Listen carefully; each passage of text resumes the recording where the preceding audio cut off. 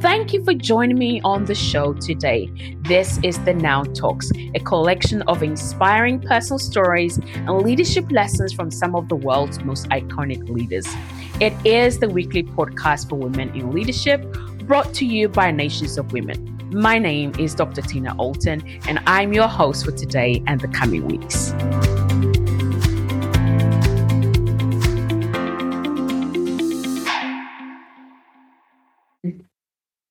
So welcome. Good morning, good afternoon, good evening, wherever you are joining us from. My name is Tina Alton. I'm the CEO and president here at Nations of Women. For those of you who don't know anything about me, I am delighted and honored to have with me Dr. Ameenah, the sixth former president of Mauritius in Africa, a truly inspiring woman whom I've had the pleasure of meeting and working together and being mentored by her as a phenomenal leader in my time, my generation. And so join me in welcoming Dr. Ameenah to our Nations of Women Now Talks. Thank you again, Dr. Ameenah, for saying yes to us. Thank you so much, Tina. Thank you as well. By way of introduction, would you just tell us a little about yourself, your journey to becoming a leader, a global iconic leader, and how that process has been, just by way of introduction for us? Thank you, Tina, again. And just quickly, I'll just say that I've had many hats. I started off as an academic, and I was passionate about science, and I became the first female professor at my university, and then I climbed the ladder in the university, became the dean of the faculty, deputy vice chancellor, and then I retired. I took a big leap into the unknown, and I translated my research, which I built, I must say, on the shoulders of our giants, our grandmothers and grandfathers, and the elderly in South Africa. I made a career out of it. They helped me because, as I said, I sat on their shoulders. And I went into the crazy world of entrepreneurship. I translated this piece of research into a business. Why I'm kind of laying it thick about this business of entrepreneurship and also the notion of risk-taking, because this is something that African must do. The youth of Africa must do. So once I did that, I was very happily minding my own business. And then the world of politics knocked at my door. And they said that they wanted a new face for the presidency. They wanted somebody who was credible. I suppose I had some credibility being a scientist. They wanted a fresh face. I was untouched by the world of politics. I was a woman, friendly enough, and I was a Muslim because Islam is a minority in my country. So I had all the ingredients there. These ingredients were negative in my past life, but here it was presented as a strong positive. So I said to them, okay, another risk I was going to take if I can serve my country at the highest level. So why not throw your hat in? And that's what I did. I threw my hat in, of course, against all odds, because the party on the opposite side, they were, of course, the strong alliance, of course, all set to win because, one was the outgoing party in alliance with another big one. So I said to myself, I have nothing to lose. So let's go for it. And lo and behold, when they won with a landslide. And I was saying to myself, I will soon become president. So I became the first female president of my country. And I became the first female Muslim president for the entire African continent. So I was very, very happy to make history at that level. But one thing that I must confess straight away, is that there has been two elements that underpin my journey, is that, first of all, I had no plan. I never had any plan whatsoever. I just seized upon the opportunity when the time came. And then the other thing that drove me, and still driving me, is my passion for science. You have to be passionate about what you do, because if you're passionate about what you do, you will not have to work a single day in your life, because your job becomes your hobby. So that's has been my journey.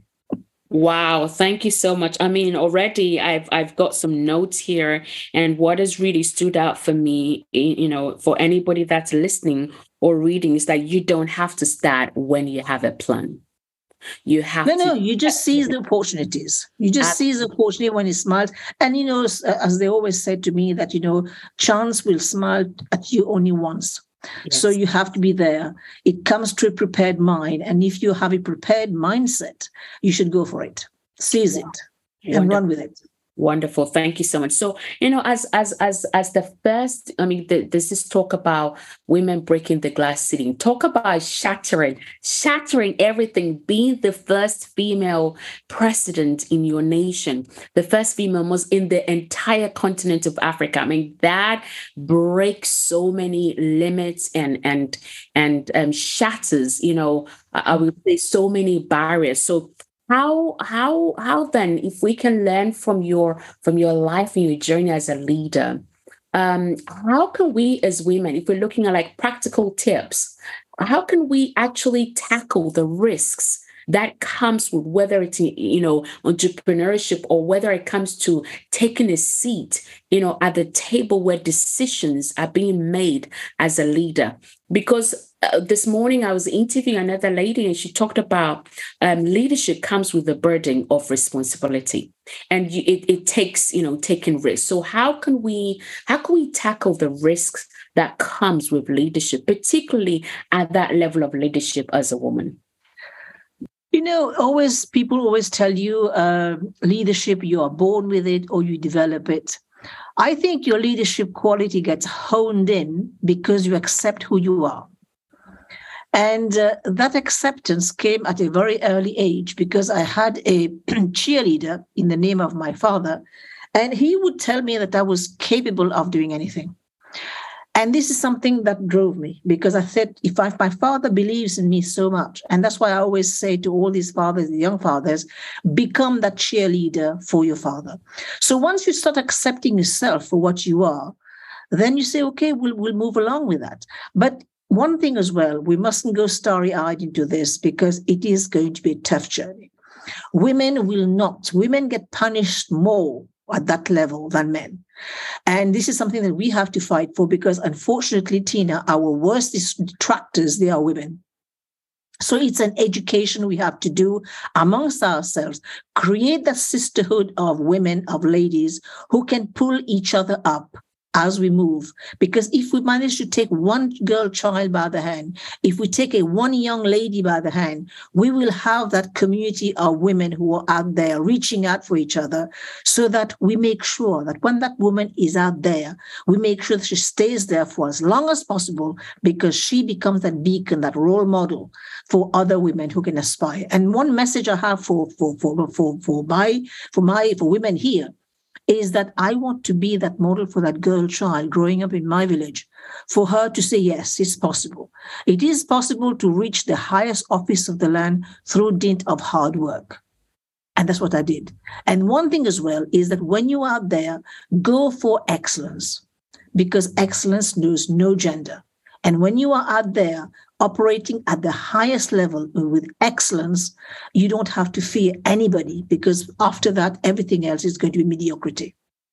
Wow, I love that. It's like this moment is called going for excellence. Yes. That really, truly, it becomes the hallmark of everything, and every legacy that we will build is going to be marked by the excellence with which we execute. I love that.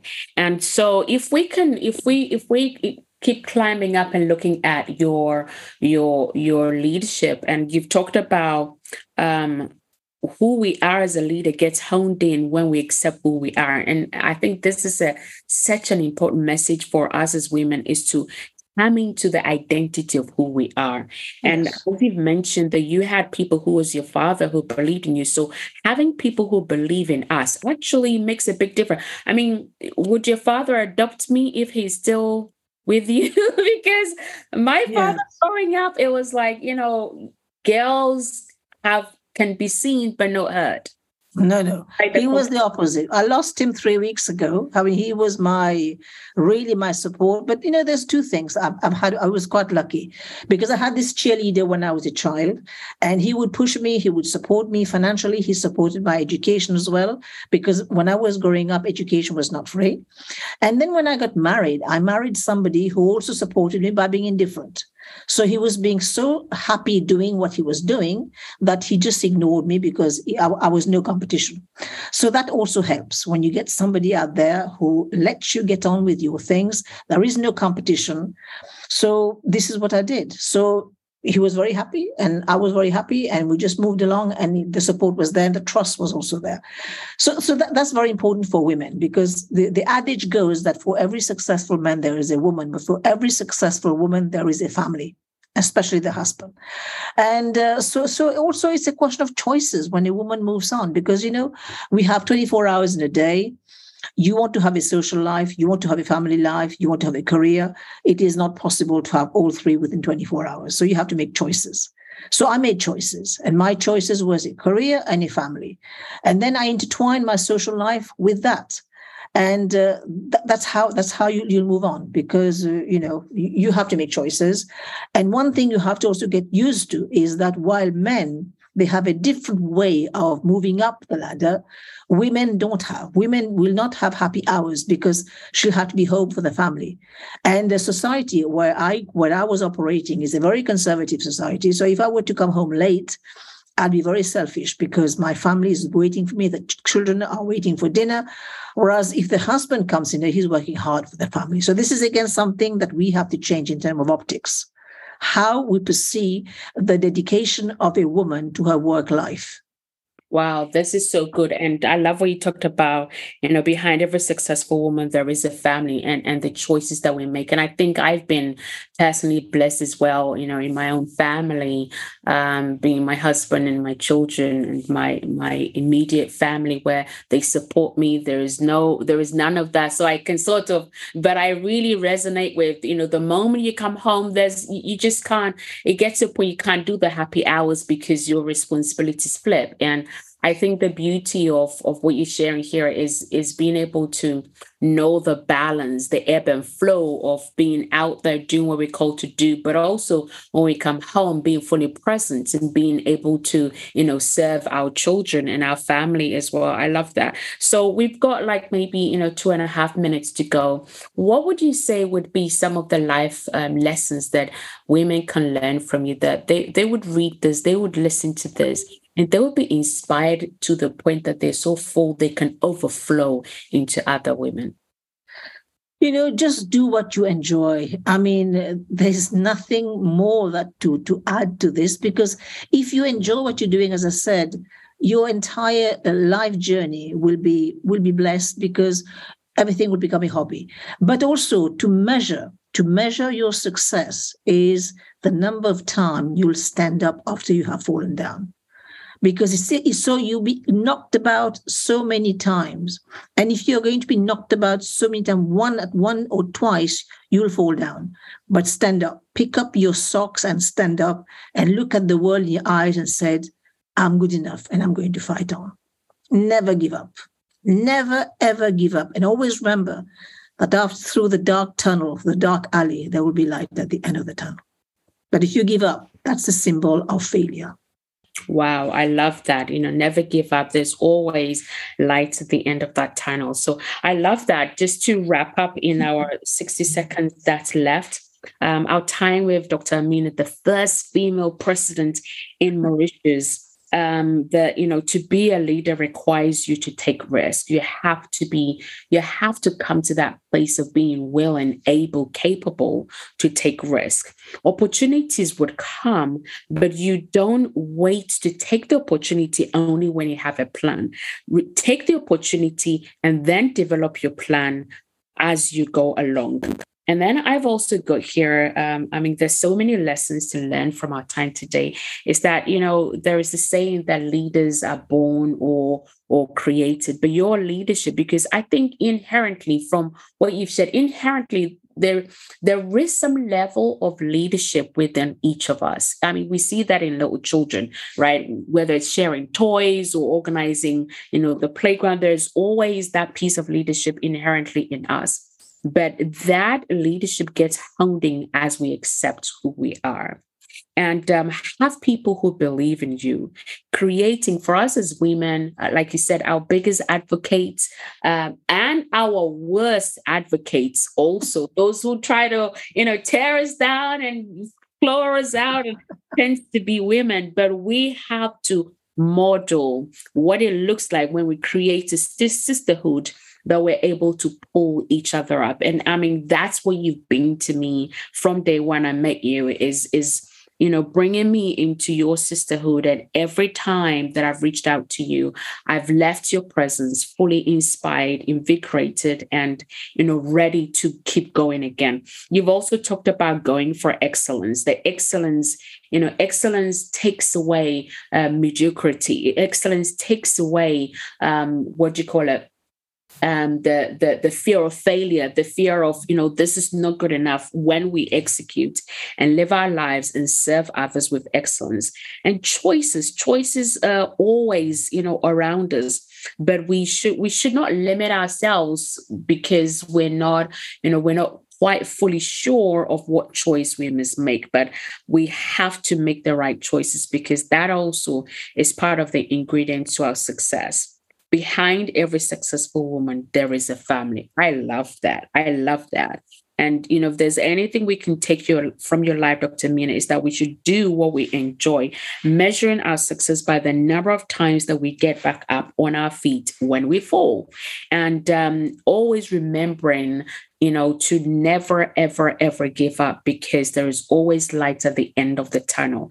And this is my favorite one of all, is that remember always to tell yourself, and this is something I do personally every day, to tell myself that I am good enough, because the world will tell us that we're not good enough. So I always say, I am good enough. I am enough. And there is more in me. So that hunger, that fuels, the hunger to keep going and to be able to serve others as well. I am so honored for your time, Dr. Ameenah. I wanna thank you again. And for our listeners and our readers, I'll just add one more element, Tina, before we close, is that you will always be excluded from that table because there will be no chair for you. So my advice is to bring your chair. I love that, ladies. If you had this, always bring your chair. So, if you've listened to this and this has inspired you, share with other people. If you've applied any of these practical tips, if you're a woman that really enjoys pulling other people up, reach out to us, let us know. Just send us an email, now@nationsofwomen.com, and let us know how you have applied this in your life and in your sphere of influence. Once again, it has been my pleasure to have you, Dr. Ameenah Gurib-Fakim, the first female president of Mauritius. Thank you again for the gift of your time. Thank you so much, Tina. Always a pleasure to speak to you. Take care. Thank you. Thank you.